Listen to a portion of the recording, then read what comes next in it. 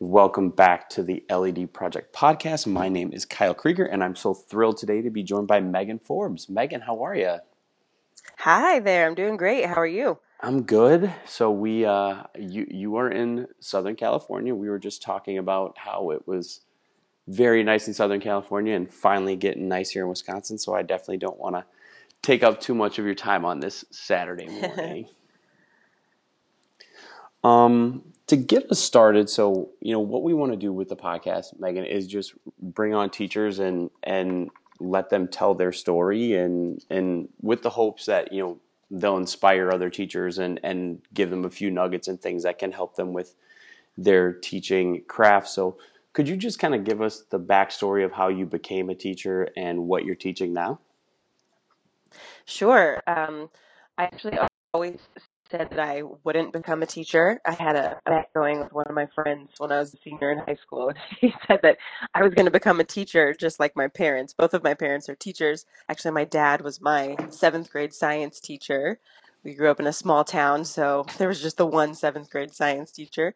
So when I went to college, I was actually a music major and I switched my majors around a little bit. But what I realized as I was going through college was that I just always wanted to share my knowledge with other people.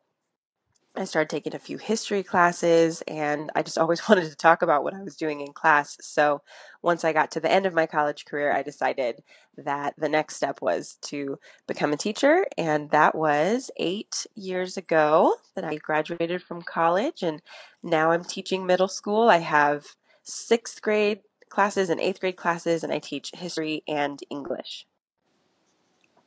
Wow. So do you teach both subjects to both groups of kids?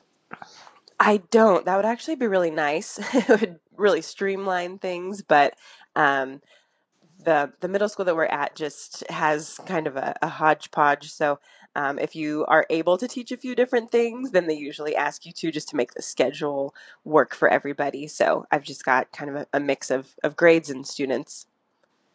Nice. So, do you have an English background as well as the history background, or did you just kind of get thrown in there? Well, as we were talking about this before we started the podcast, it's really difficult to get history jobs. For some reason, people just stay in those history jobs forever. So when I was looking for positions, there were no history positions. I actually have credentials. In California, after you graduate from college, then you start your teaching credential and you have to decide which subject area you want to get it in or elementary school. But mine were in history and PE, and there were just no history or PE Those jobs. are And the the those are the only two thing, worst.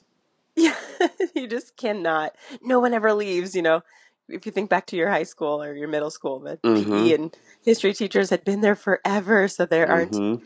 many openings, but what I would see on job postings was a need for like people who had history and English. And so then I just went back and added an English credential so that I could apply for those jobs. So sometimes you just have to do what you can do to get hired and get into your job. And then, somewhere down the line, maybe somebody will retire and you'll get to slip into that dream position. But a lot of times you just have to take what you can get.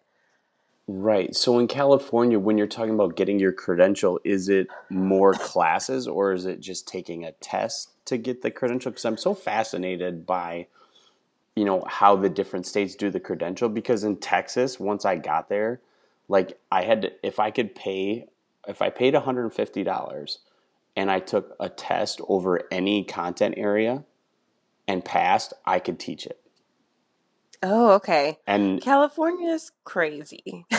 So we we make people jump through a lot of hoops. So in California, I think that there's not like education degrees. Like there's no like elementary education degree. You just, major in history or major in like liberal studies or something. And so then a credential is completely separate and it's usually 1 to 2 years and about 30 units. It's almost like another degree. It's completely separate, and you do your student teaching there, and um, yeah, you've got to run everything through the state. So, they just take more of your money and time, but so they then prepare you well. do you have a master's then? in teaching, or is it just 2 years to get the credential? That's just to get a credential. And then I also, after that, did a master's in history, which was separate. Wow.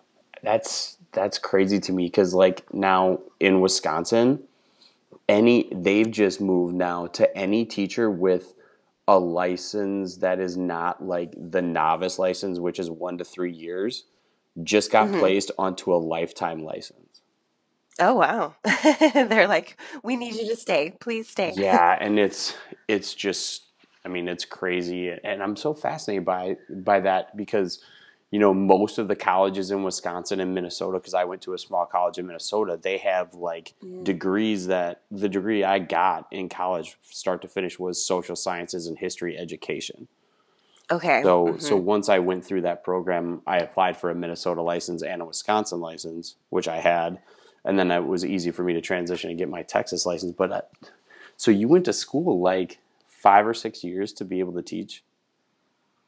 Um, well, my credential was just 1 year. I had taken a few classes ahead of time, so that I could get into that program. You have prerequisites. You have to apply separately to a credential program. And so then after that 1 year, then I could start applying for teaching jobs. But I actually didn't get a teaching job the first year out of my credential. There were no jobs. They were doing lots of layoffs in Southern California. So I unfortunately didn't get a teaching job right out of my credential program. See, and that's another thing that's interesting to me too, because my co-host and my partner Wilkie is in Houston, and the large urban district that he works for in Houston, that's where we met. They're laying off hundreds, if not like 1,000 teachers, Oh my and it's goodness. just and I always wonder how in those highly populated areas with a large number of kids who are low socioeconomic status and all that stuff who need Mm-hmm. great teachers, how these areas Mm-hmm. are cutting teachers. It always just blows my mind. It's really difficult. Having gone through that process, you know, you I never take my job for granted anymore. And if people ask about, getting a teaching job, it's actually the rural areas a lot of times that I find that are doing more of the hiring. So if you're willing to move or work somewhere else, then you have a better chance of finding a position. I was married at the time, and so we needed. I'm still married, but when I was looking for a job, so we didn't have as much flexibility. We had to stay near where my husband's job was. So if you're a little bit more flexible with where you can move, it's probably going to be easier to find a job. But if you have something keeping you in a certain area, it can be a little harder. Right, right, and that's a funny thing.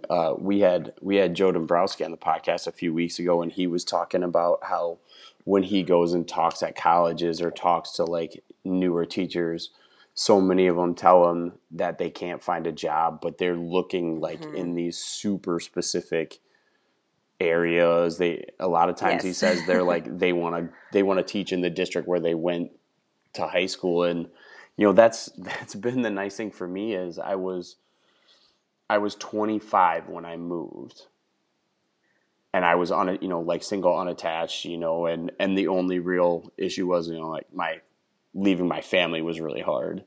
But Hmm. then this last summer I was still single, so when I made the decision like I really want to make family a priority, it was easy. I came back, and I was lucky to find a job. But Hmm. once I had found the job, it was easy. Like, hey, I'm just gonna. I sold everything out of my house pretty much. I packed in my car what I could take, and I came back. But like you said, it's interesting in those rural areas. So how far outside of LA do you have to get before you get to like a rural area? Um, it's a ways out. You've got to go pretty far. But I'm actually from Northern California, and my dad still works in that area, and so does my mom. My mom's a teacher, and my dad's an administrator. And so, during that process, while we were looking for jobs. My husband is actually a teacher as well. So there was a period of time when we were both looking for teaching jobs down here. And so my parents were like, well, you can just come up to Northern California in these really rural areas. And they were like, you can find a job easily. They're always looking for teachers. We still have unfilled positions, but it's just a matter of where you want to live. And there is definitely a big difference in pay in those areas, although it's a lot cheaper to live up there. So, Hmm. yeah, there are a lot of things to consider Yeah. because people tend to not move a whole lot when they're teachers. People tend to find a school and maybe only make one or two switches before they kind of stay in the same area for a while. So there's a lot to consider. Yeah, and it's funny. I was talking with a few people, and we've asked the question, in I guess I think we're probably close to the same age. So in our generation, like I grew up with teachers, like I bet 75% of the teachers I had been teaching like 20 to 25 years and up. Like these were some of Mine the too, I think. these were some of the like I bet I had 4 or 5 teachers who had my parents. Yeah, yeah. And so do you see a lot of teachers, like, do you think a lot of teachers in the younger generation and younger than us see themselves doing that, like being in a classroom 20, 25, 30 years? That's a good question. I do personally. I want to stay in the classroom for a long time. I think some people want to move into administration or maybe have some kind of a side business that sometimes takes over, but or people just get burnt out and they just go into something else. But it's great to see teachers stay in it for a really long time and become really great at what they do. Yeah, and that's one of the hopes, because my partner Wilkie and I, we also have a nonprofit which, through which we do teacher development, and our main focus Oh is wow. really like the first 1 to 3 years of Hmm. teaching, because he and I come from different backgrounds. Like he is born and raised, downtown Houston, and I'm, Okay. super small town Wisconsin, like 2,000 people, no stoplights. Like my hometown, when we got a Subway in my hometown, like it was the biggest deal ever. You Sounds like know, my hometown. Yeah. yeah. And then once, we didn't come into teaching together, but we were talking about our mentoring experiences, and when he started, he got this like unbelievable mentor, and she was just super super helpful to him and supported him. And I got a mentor that the only thing he did was have me come in and sign a piece of paper once a month that said that we had talked. Oh, geez. So Yeah, that's that's not really the helpful. the space we're trying to get into, is because like you said, if you get burnt out in the first 3 years of being a teacher, you haven't even gotten good yet. No. It And I think there's a lot of expectation right now too with all these teachers that people see on Instagram or on social media, and they think like, I need to be that amazing right now.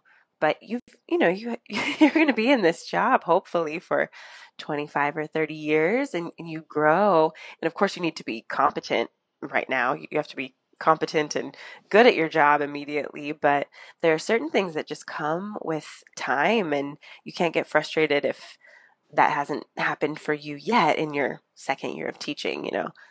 Yeah, I look at someone, and I know I saw a post with you and her, the right on with Miss G.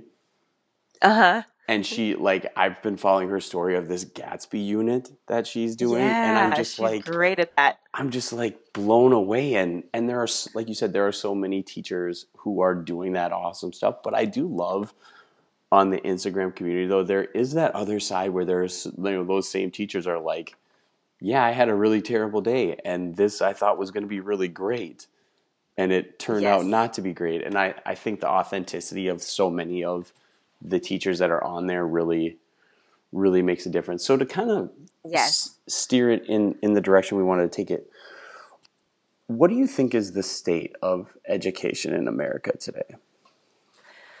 Well, I've done all of my teaching in Southern California, But even within kind of this small radius where I've taught, I've seen so many different schools, and it's sad to me that I can, teach in one area where the kids are struggling and the teachers are struggling and the administration is frustrated, and then just down the street where the socioeconomic level is higher, things are so much easier. And that's frustrating to me to see that usually it's just kind of that one factor that the parents make a little bit more money and they've got more time to help their kids with their homework or maybe resources to send them to tutoring and things like that. And it changes the success of the whole school, and it changes the atmosphere of the whole school. And while it's great that there are these schools that are successful and doing wonderful, it does make frustrated for the schools that aren't. And I wish that there was a better way to like bridge the things that are going well in certain schools and like infuse that into the schools that are struggling. Right, right. So, one of the things we definitely want to talk about is, the social justice piece. So, when talking about, social justice and what you're talking about with, equity in schools, what does that mean to you, kind of riffing off of what you were saying about how you can have a great school and, in one area and 3 or 4 blocks down the street you can have a school that's really struggling. So what do you see as some of the challenges between those schools? Well, as a teacher, I think one misconception that I had, and I actually still kind of struggle with, is that if you are a teacher that cares about social justice, you work in a school that's struggling, and you put resources into helping that school.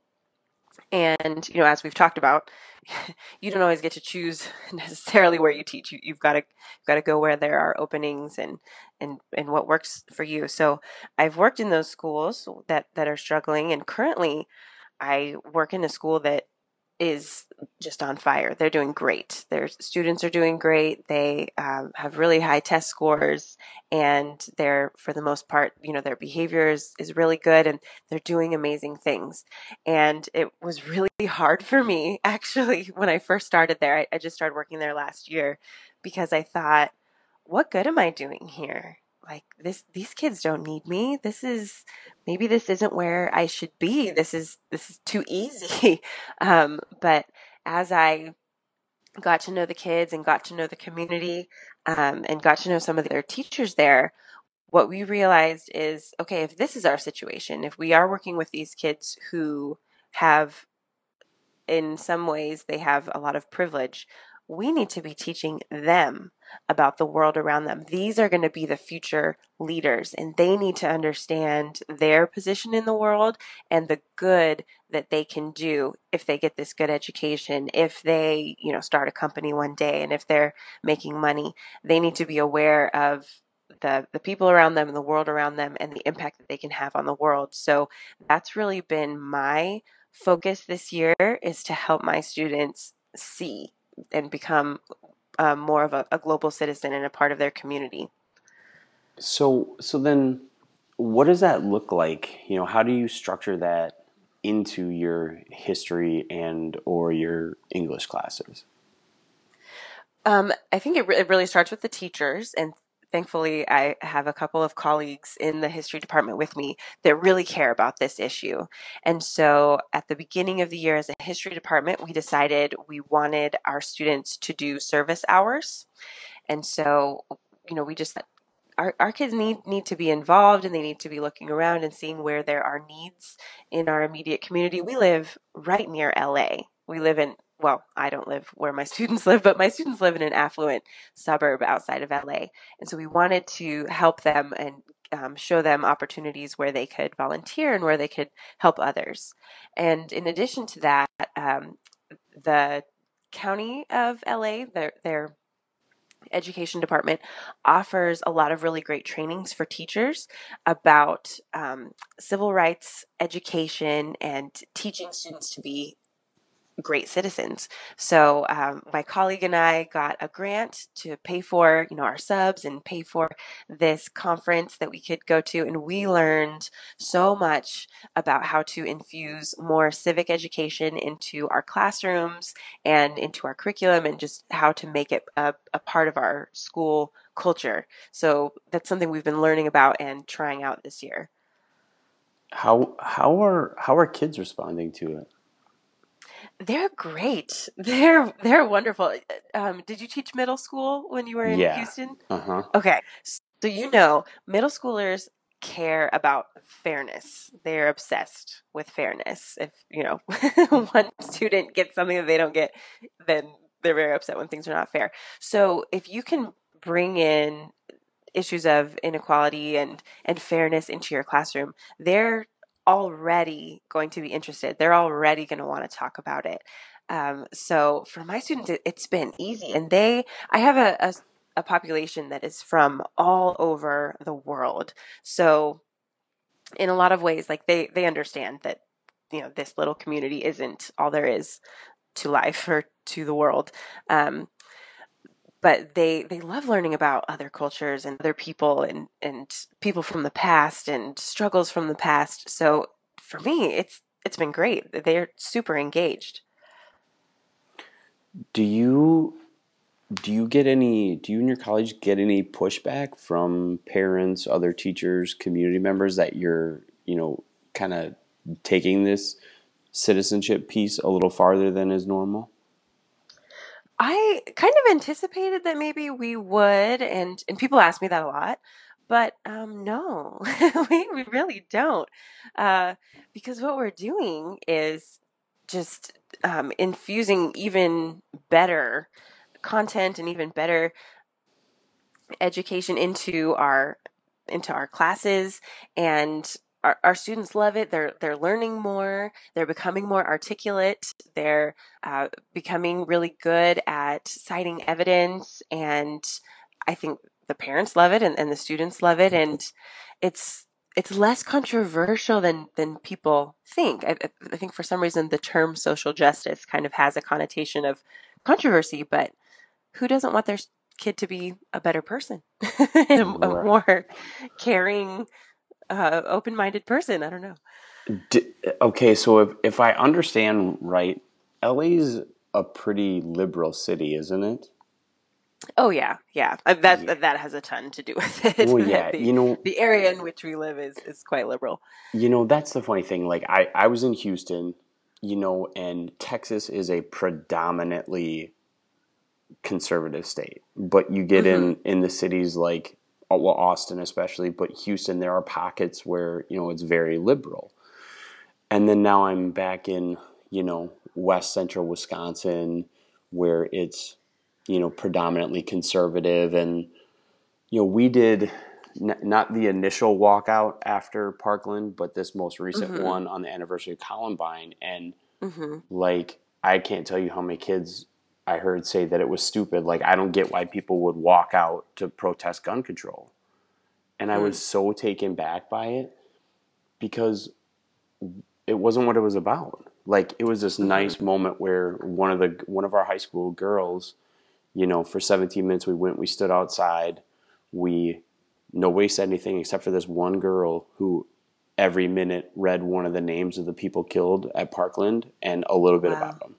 And it was such Wow. a nice moment, but like there was such pushback from the community that we were even doing that. And Hmm. and I wonder how, like, so take an issue like that. How do you like approach that within your classroom to have, those discussions? Yeah. Well, we had to be strategic in how we handled that as well. Um, So for me, there was a bit of a personal connection to the Parkland shooting. I'm friends with Brittany, the 5'1" teacher, and as it was happening, we had like a group text, and she let us know like there's a shooter at my school. So I saw this message during class, and I didn't understand, and my kids were doing something, and so I went over to my computer and just looked at the news, and there was like a live feed, a live stream of what was happening at that school. And one of my students looked over at me and said, "Mrs. Forbes, you look shook." And I was like, "What?" So, "Oh, yeah, yeah, yeah. Okay." And I didn't want to bring it up to my students yet because I didn't know what was happening. But the next day in class, every Thursday, we have a circle. We do community circles. It's part of restorative justice. And I told them, yesterday was a tough day for me.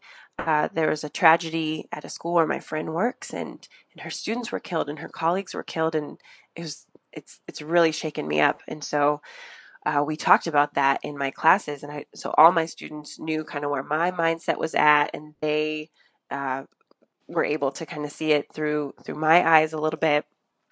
And I went to my administration and talked about how I wanted to do something with our students to honor the victims. And so on the 1 month anniversary, we participated in the walkout. It happened to be at the same time as we had a break anyway.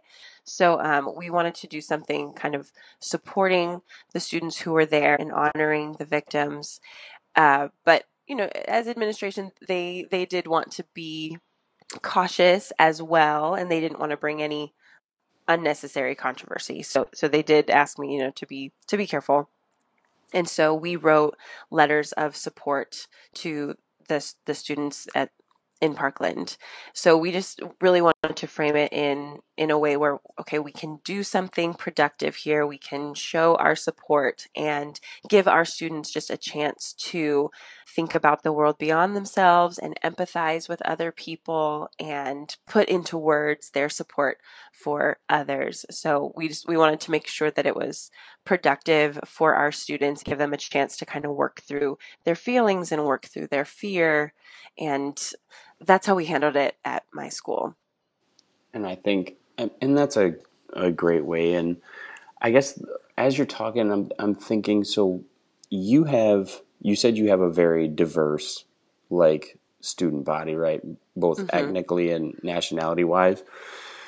So as you're having these conversations, do they just kind of understand that it's okay for people to be different? Or is that something you have to really explicitly talk about, how, you know, my, one student's uniqueness doesn't diminish from another student's uniqueness? Or, Right. Yeah, I think, well, my students are in a bit of a different environment. I'm very interested in just kind of watching to see how, I just kind of watch and learn from my students. Most of my students are Chinese, and some are, recently from China. Some of them are born here, and a lot of my students are from India. And so we also have some students from like the Middle East. So we have kind of a different population than maybe most teachers in the US have. But I learn so much from them, and they bring in they're proud of their culture. So I teach ancient sixth grade history, or ancient world history for sixth grade. And they get really excited when we come to their culture. So we did ancient India, and so all of my students from India, or who are Indian, brought in all these books from home that I'd never seen before. Books about Hinduism and books about Hindu gods, and just kind of books that are like fairy tales that they heard, the stories growing up, and they were just thrilled to bring those in. And as we talked about Hindu gods, they would speak up all the time, and they had no. There was definitely no feeling of like shame or anything like that, as if they were different or something. And all the other students listened to them, and I remember kind of having to cut off a few students who were not Hindu; they were Chinese, and I said, your time is coming. It's like we're going to do ancient China, and then you can tell us all about your culture too. But let's listen to them for this unit. So they're very excited to talk about the things that they know about their culture, and I don't see other people putting them down for sharing those things. That's so, I mean, and I love that so much. But I guess the question I would want to ask, so say you're in an area that's, like me, where it is 99 and some plus percentage white kids, or, you're in an area like Houston where it's predominantly Hispanic and African American in the schools that I taught at. Hmm. What advice would you give to those teachers for how to kind of approach these topics and start to just plant the seeds of citizenship and social justice in their classes? For me, it always comes down to three things: empathy, education, and exposure. And a lot of kids, just by no fault of their own, don't have one of those pieces. So, for example, like your students might not have the exposure to groups of people who are different from them. So then they've got to focus on the other two. They've got to focus on education and empathy. And so I think it's really important to try and build up those two pieces. But I think if there's any way that they can obtain some kind of exposure to other cultures, maybe by going on a field trip or to a museum, or even through just things now like YouTube, like watching YouTube videos of people who come from somewhere different than they do or have a different life experience than they do, or even, watching movies or reading books from the perspective of somebody that is different from them. I think they really need that exposure. And then they're all interconnected, because as you're exposed to these other cultures, you do become more educated about the intricacies of that culture, not just the stereotypes. And as you learn more about them, you come to care about them as people.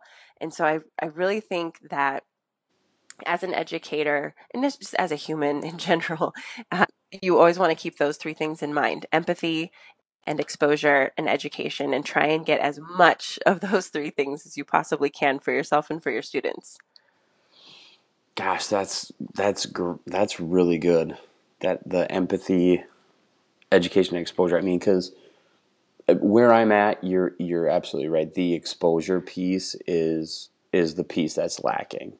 And I live in a very affluent place where the kids get to go on lots of trips, and they get to do stuff, but there's very few of them that are being exposed to other cultures. Like there's one, we have maybe two or three exchange students and a couple students who are Honduran, Mm, and the kids like those kids, but they're not really trying to understand and experience the other cultures of the kid. They're more, and I don't want to say they're more for show. I don't, that's not exactly the hmm right phrasing I want to use, but they're And there is a big difference with like exposure. If you just kind of have one or two students, I feel like that's really not exposure to like the community. Like I have, there's a strong Indian community at my school, so I've got exposure to that. But if it was just like one or two students, it's not really, you don't really get the same effect. Yeah. right.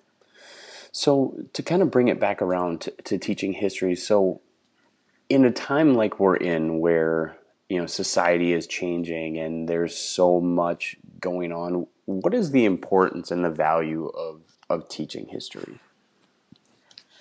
I think that our classrooms are the place where I'm focusing all of my energy, at least, and I really feel like teachers need to be focusing their energy. We do Leader in Me. We have that program at our school. We're a Leader in Me school, and it's based on Stephen Covey's uh, kind of philosophies about leadership. And one of the things he says is that you focus on your circle of influence. And so I think sometimes if you're one of those teachers like me, and I sense you are as well, where you kind of just want to like change the world, and you want everything to be better, and you want to have an influence on everything, it can be frustrating when you see problems that you have no control over. So what I really try to do is just focus on my circle of influence. So I try to focus on my students, maybe on people who I interact with on like Instagram, but I just put my energy towards that. And so one thing that I've been doing this year in my history classes and my English classes as well that I learned from the training that I went to earlier in the year is something called structured academic controversies. And I have a half written blog post about this that I can try and get that up as soon as possible. But structured academic controversies are great because they give students the opportunity to have a conversation about something where they disagree with the other side and come out at the end of it with a better understanding and without getting in a fight, hopefully. So the way that it's set up is that ideally you have groups of four. Two people are on one side, two people are on the other. And as the teacher, you assign them their position. So you really don't know what everybody in the class actually thinks. You know, you're sort of playing a part. So one that we did recently with my sixth graders was ancient Athens really a democracy or not? So I would tell two students, okay, you're going to argue that it really was a democracy. Tell the other students, you're going to argue it wasn't. So, there's really no getting mad at each other because I don't know what you really thought. I just gave you your position. Right. And then the hardest thing about this as a teacher would be to come up with all the evidence yourself. So I never do that. I get it online. So Reading Like a Historian is a great website that has so much information, and they've got the structured academic controversy already ready to go. You just make an account there. It's free. Print it out.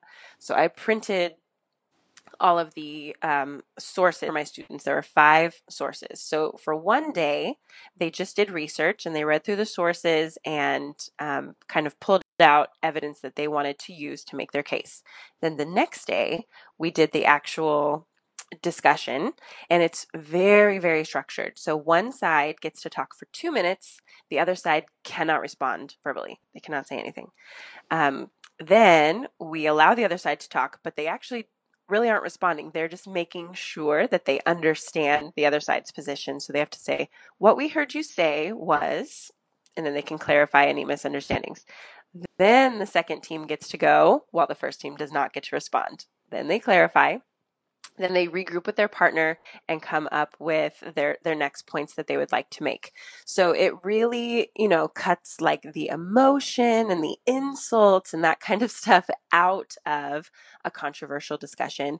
And it places a lot of emphasis on listening, making sure you actually understand what the other person was saying. So many disagreements happen just because you didn't really understand what the other person was trying to say because you weren't listening. So those have been great. I think, let's see, this year I've done maybe 4 or 5. I think next year I'm just going to do them like constantly and just give my students as many opportunities as possible to have discussions with people with whom they disagree respectfully, practicing listening. And then at the end, they're allowed to kind of drop their character and they can just talk honestly about the points that were brought up, and they can come to a conclusion in the end. And it's okay still if they disagree. Right. And as you talked about that, it reminds me of a assignment like that we did in one of my English classes in high school. The teacher gave us the opportunity to debate whether or not we actually landed on the moon. Oh, that's a good one. Me and another buddy were on the side that we did, and two of our other friends were on the other side, and that was the most like research the 4 of us had ever done. Like we were so prepared. I had found this T-shirt at Goodwill that was like a moon landing T-shirt, and I wore it for the debate. Oh, wow.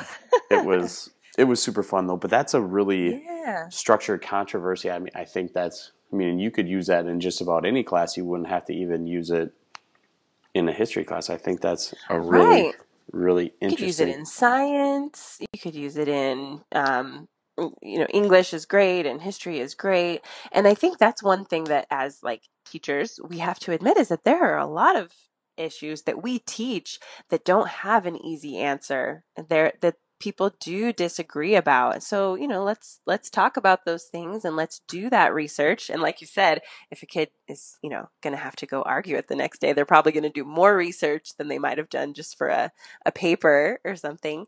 They have to articulate their arguments and use evidence. And my students had to write down like 4 pieces of evidence. So, I had worksheets and stuff that go along with it. It's not just a free for all, but it's a great way to learn and a great way to just practice disagreeing with people and still respecting them and still respecting what they say. And I remember at the end of this one, there were some students that were like, no, Athens really was a democracy, and other students who disagreed. And they were just convinced by different evidence. Like, okay, well, you guys saw the same sources, and you just really thought that this made a lot of sense, and you thought that this made a lot of sense. So both of you have arguments that you can defend. You just came to different conclusions. That's okay.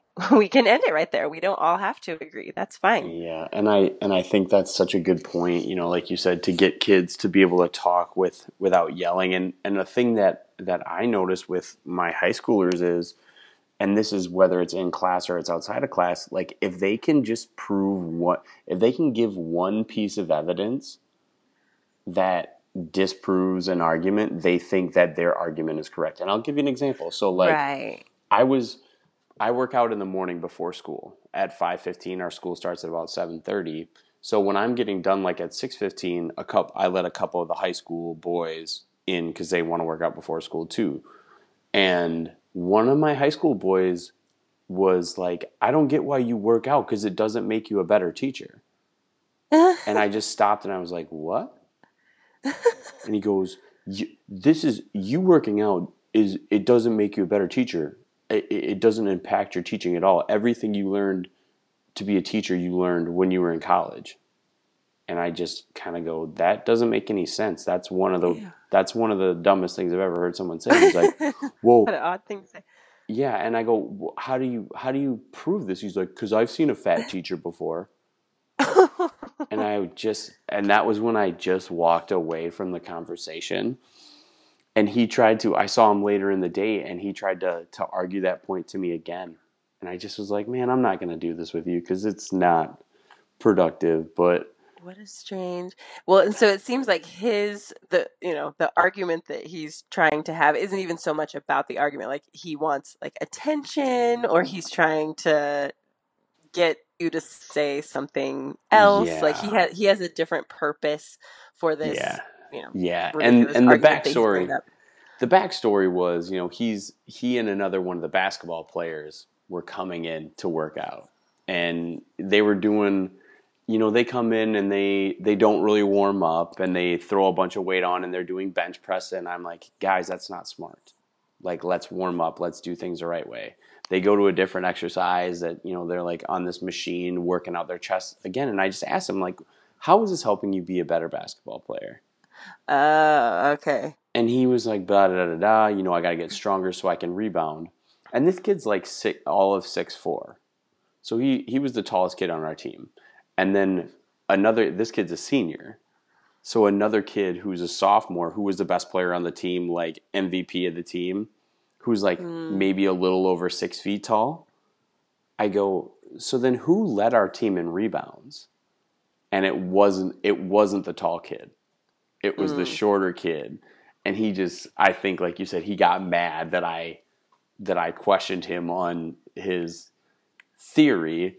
mhm. So that's what precipitated it. But coming back to the structured controversy, I think it'd be so good because I can think back to when we were doing the walkout, like there were just kids yelling about it, and not like Mhm.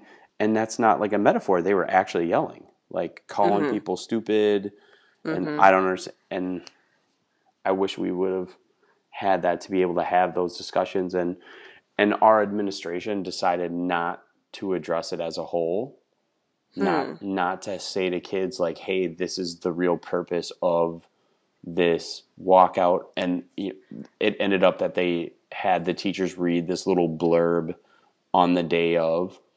But a lot of teachers, along with me, we really felt like it was a missed opportunity to where we could have Yeah. like had real conversation with the kids about the situation and how it affects, because ultimately deep down, whether the kids think you shouldn't take guns out of school or you should, there's a lot of kids that are scared. Yes. And And they're afraid to talk about that, and they don't have a way to talk right, productively about it. Right. And that's So, one really good thing about this structure is if, well, the training that we went to suggests that you do it in once in every class. So maybe if everybody takes history, you do it at least once in every history class, so that students have exposure to that um, structure. So then there was a school who had done this, and I think it was like Anaheim, somewhere around this area in Orange County, and their mascot was a rebel, like a Confederate rebel, and they had like a Confederate flag in their images that were around their school, and and they played sports and stuff. So if students were realizing they didn't really want that to be their mascot, but the way that they handled that was that they had a large school wide kind of a big meeting, and they did it in the form of a structured academic controversy, and allowed people from both sides to articulate their arguments. And students had already had so much practice doing that it was easier to bring this big group of kids together, and community members, who are upset, and emotions are a part of it, but they're able to kind of channel that just into this productive conversation where you really do listen to the other side.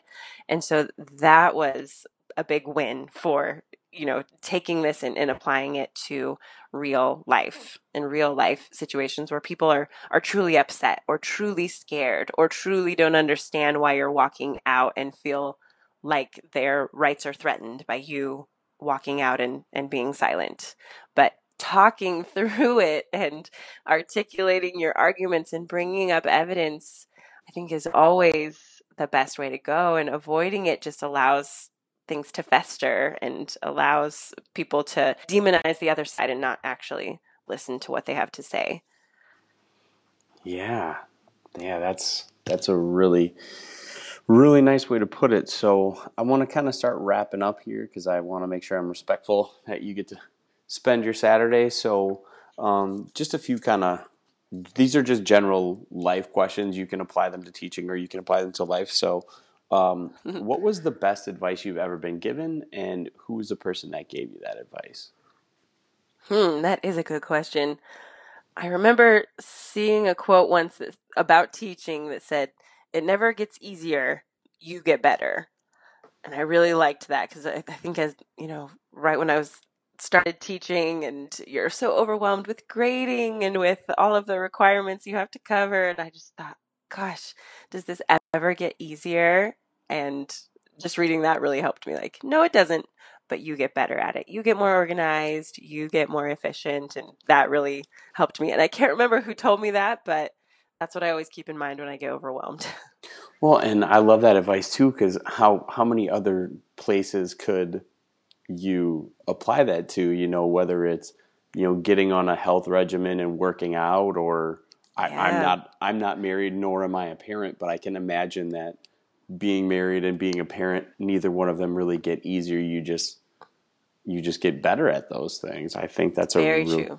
really good. I'll apply to it never gets easier to be an uncle. I just get better at it. So right now. It's very true with parenting, but I'm in the not very good at it yet stage, so I'm Yeah, looking forward to those days when I get better. I don't envy you. Like it was my dad's 60th birthday a couple weeks ago, and I was in my hometown, and my nephew, my almost 3-year old nephew, and I's job was to go get an ice cream cake and go get balloons. And so we go and get the ice cream cake. It's all good. We get him some ice cream, all that. It's good. And we go to the store to get the balloons, and he's instantly like everywhere, like Yes. not walking to the balloons. And finally, we find the balloons. So we get the balloons, and then he tries to like just walk to the front of the line because he knows like he's got to be in line. And I go, no, no, Beck, these people are in line. We have to wait. And he goes, oh, okay. And of course, we're standing right next to the little Matchbox car aisle. So then he starts pulling Matchbox cars off the thing. And so I was like, okay, pick one. I'll get it for you. And this was only like 5 minutes. And I don't know how my sister does things like take him to buy groceries. It It's an adventure every time. Awesome. So What is the best thing you've read in the last, say, 6 months to a year? You know what I just finished was a book called Better Than Carrots or Sticks, and it's by Douglas Fisher and Nancy Fry and Dominique Myth, I believe. And it's about restorative justice practices in schools, and it was excellent. I've had in-person training on restorative justice, but an in-person training, sometimes you forget some of the tenets or you forget some of the details, and so then to read through that again was excellent. And I really feel like if you haven't had the chance to have the in-person training, that book lays things out really well just for how to deal with behavior issues in your class and at your school. And it's a really different way of going about like classroom management and dealing with behavior. Uh, Trying to think of how I could summarize it quickly, but it definitely focuses much more on like restoring relationships and making sure that students are heard and they have a chance to like repair harm if they've done harm, and not just saying, okay, well, you messed up, you're gone. You messed up, I'm kicking you out, or you messed up, you're suspended. The focus is much more on like, okay, you messed up and you hurt somebody. What can we do to fix that, and how can you make a plan to do something different next time. So much, much more time consuming than assigning detentions or suspending kids, but I think it's really powerful. Yeah. Okay, so this is broad, and you can take this however you want, but what advice would you give to a teacher who's struggling? Um, I feel like when teachers are struggling, it's kind of one of two things. It's either with classroom management, that can get really frustrating, and so I would suggest that book. I would suggest that Better Than Carrots or Sticks. I think it's a really powerful book for teachers. Or teachers struggle with just administration just piling things upon them and just having these expectations of them that are just impossible. And goodness, in that situation, I would just say find other teachers that you can rely on, and maybe other teachers you can work with and share the load a little bit possibly, or even just kind of blow off some steam and get a cup of coffee or do something so that you're not uh, feeling like you're so alone in that situation. Yeah. Yeah, those are both good pieces of advice. And coming back to the Instagram community, I think that's a place where I feel like at times when I'm overwhelmed, I can go there and look at see what people are doing, and there's always somebody that's going to make me laugh too. So I know. I I love think Instagram. I love I think teacher it's Instagram. It's the greatest. yeah, and it's funny how many the majority of the teachers that we've interviewed the last couple months have been. That's how we've connected was through Instagram, and like Yeah. they're always like every single one is like, hey, just text me if you need something. Hey, just call me whenever. Even Joe Dombrowski is always like, hey, if you ever need anything, like just text me. We'll talk. Like, and for a guy that's got as many followers as he does and is out there as he is, he's the most down to earth guy. Like just super and just loves what he does. So I think Mhm. that community is really really important for teachers. Teachers love to help people. That's why we became teachers, because we love helping people and teaching people. And so I think that's part of why that Hmm. community is so great, because everybody truly does want to help each other. Yeah, for sure. So, all right, what is your proudest accomplishment to date? I would have to say getting my master's in history. I walked when I was, I think, 39 weeks pregnant, and then I had my son the next week, and that period of time was I felt like I could do anything. I finished a school year, finished a master's, had a baby, and I was just like, yes, Wow, that's I can yeah. do anything. Oh my God, it must have. Man, I can't. I mean, I'm trying to picture you, walking across the stage, just I was very belly. fat. Oh my goodness. I bet there's some really good pictures though. And it's I probably was like, well, it's a good thing that these robes come in maternity size because that made it easy. yeah, for sure. So before we ask the last question, where can people go to connect with you and find you? My main thing is my YouTube channel, and it's called Too Cool for Middle School. And I put up videos at least weekly, and I've got about 250 videos at this point. I think I have over 250. And one thing that I think is sort of helpful about my channel is that I started it 4 years ago when I was a relatively new teacher. So you can go back to old videos and just like watch me struggle, just watch the process of me trying to figure out my life as a teacher. Um, I filmed as I was pregnant and going through that process of being a teacher while you're pregnant and getting my master's. I've got a lot of videos about getting your master's at the same time as you're working. So I feel like at this point, I've got quite a bit of content that can apply to almost any situation. So if you ever are in need of just some advice and some help, the whole purpose of my channel is just to be like a big sister and just tell you about my experiences and try to make it easier for you as you're going through it. So that's my main area. And then I also have Instagram, which I feel like I am on constantly doing stories, and that's where you can see my son and just kind of like the behind the scenes of my life and those days, those teacher Hmm. days where you're Hmm. struggling and you're like, let me just be honest about this. So I'm also Too Cool for Middle School there. I have a blog that's Too Cool for Middle School, Facebook, Twitter. If you just Google Too Cool for Middle School, I think you can find me on pretty much every Right. platform that is your preferred Right. source of social media. Yeah, I feel you though, because this is must be episode 52, I think, or 53 that we've done of the podcast, and I've gone back recently and listened to some of the Yeah. first ones, and I'm just like, oh, I just like cringe at how awkward we were and like how chopped up, and but growing in that and getting to have the conversation, like you said, I'm glad that people will get to be like look back to see where we are too, and Hmm. also too I feel like it's good because we've been saying the same things for like a year and a half now, and now that we're getting a lot more teacher guests, like they're saying some of the same things that we were saying, so it feels good that you're a part of that community, and you're on the right track when Hmm. every teacher that comes on talks about being authentic and the importance of relationships and those things. I think is really nice. So Yeah.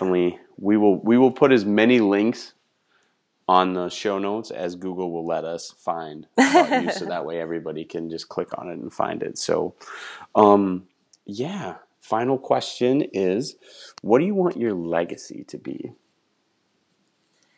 I definitely want my legacy to be that my students come out of my class knowing more about themselves, knowing more about their own history, and knowing more about the world, and knowing how to put that into action and how to use knowledge and use their education for good in the world.